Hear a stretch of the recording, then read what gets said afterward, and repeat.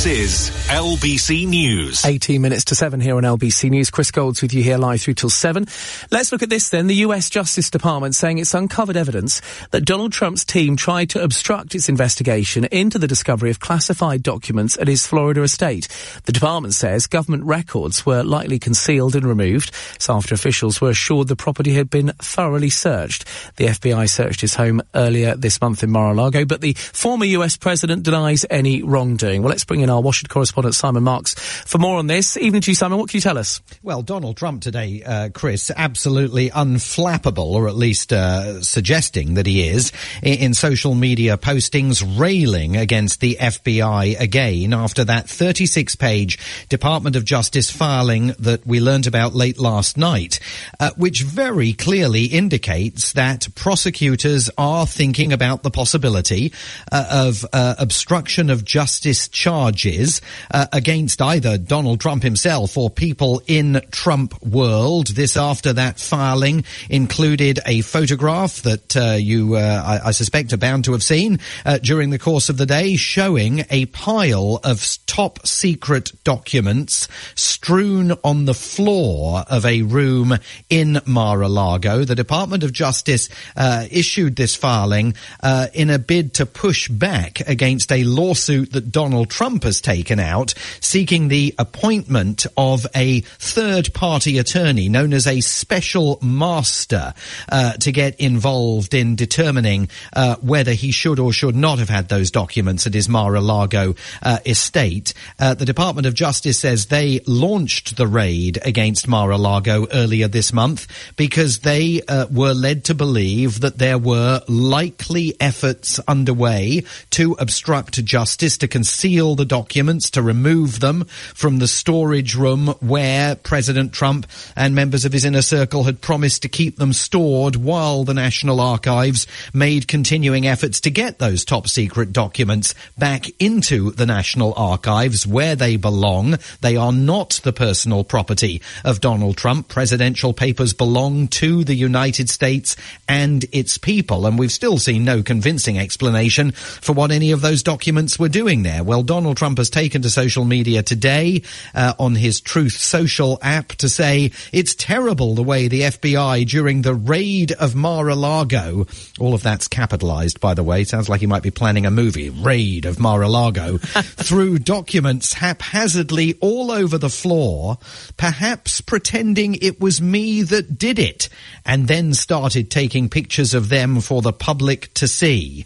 Thought they wanted them kept secret, he observes. Lucky I declassified. So there's several things in that social media posting. One, of course, an accusation that the FBI threw these documents all over the floor, not Donald Trump or anyone in his inner circle. And to be fair to the former president, we have no idea yet under what circumstances those documents were arrayed on the carpet of Mar-a-Lago. But then he's arguing that they have themselves put those documents in jeopardy by taking a photograph of them, although the documents are all covered up by cover sheets that clearly indicate that they're top secret. You can't read what is contained in any of those documents.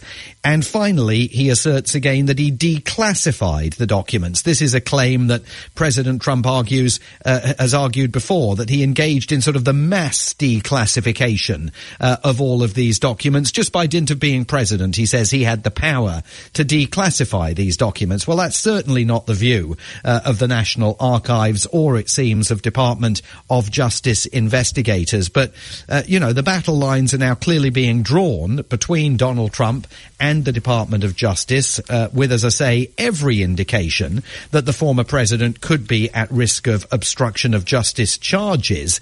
And there's a further legal wrinkle here for former President Trump. He's only just persuaded within the last 3 weeks some lawyers to come on board and help him out. And he found it very difficult to find people willing to take him on, partly because his case is very weak, and also partly because he's got a long track record of not paying attorneys.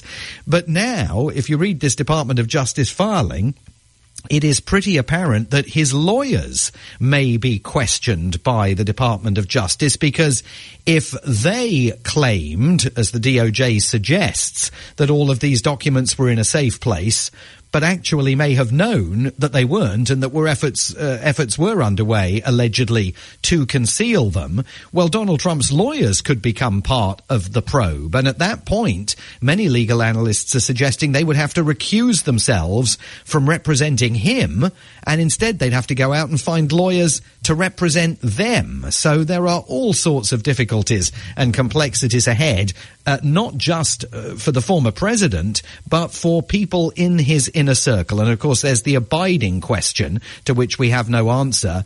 Who was the source inside Mar-a-Lago who appears to have tipped off the Department of Justice that some of these documents were going walkabout and were not necessarily being kept in the secure storage location where Trump's attorneys and the former president himself had promised to keep them after a visit to Mar-a-Lago earlier in the summer by the National Archives. Watch this space. It is going to get even more ugly.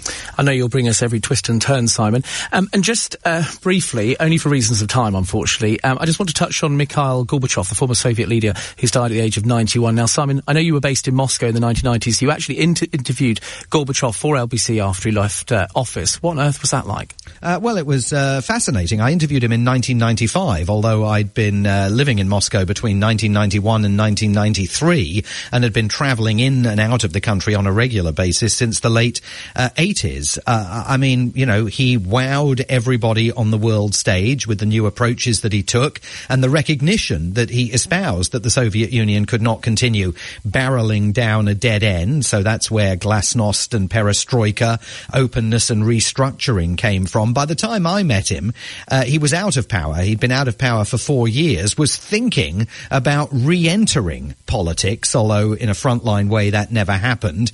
He was running a think tank and absolutely insistent in that interview that we did for LBC back in 1995 that democracy was the only way forward for the country. I believe that there is no doubt that Russia can become a dynamic, modern, stable nation that will be able to provide a decent standard of living for its people and spiritual freedom, cultural freedom, only if it continues the democratic process. Well, of course, we've come a long way since then. Vladimir Putin locking up his opponents, shutting down the free press, now prosecuting a war in Ukraine. And the Kremlin was very cautious in the tribute that it paid to Mikhail Gorbachev today, describing him as an extraordinary global statesman, but then saying he made one big mistake, and that was trying to warm up ties with the West. There are millions of Russians that view Gorbachev as a destroyer of a once great nation, and that is certainly the narrative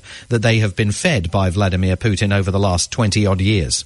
Fascinating stuff. Thank you so much, Simon. That's our Washington correspondent, Simon Marks. They're live for us in the US. The news in 20 minutes. Every 20 minutes. This is LBC News.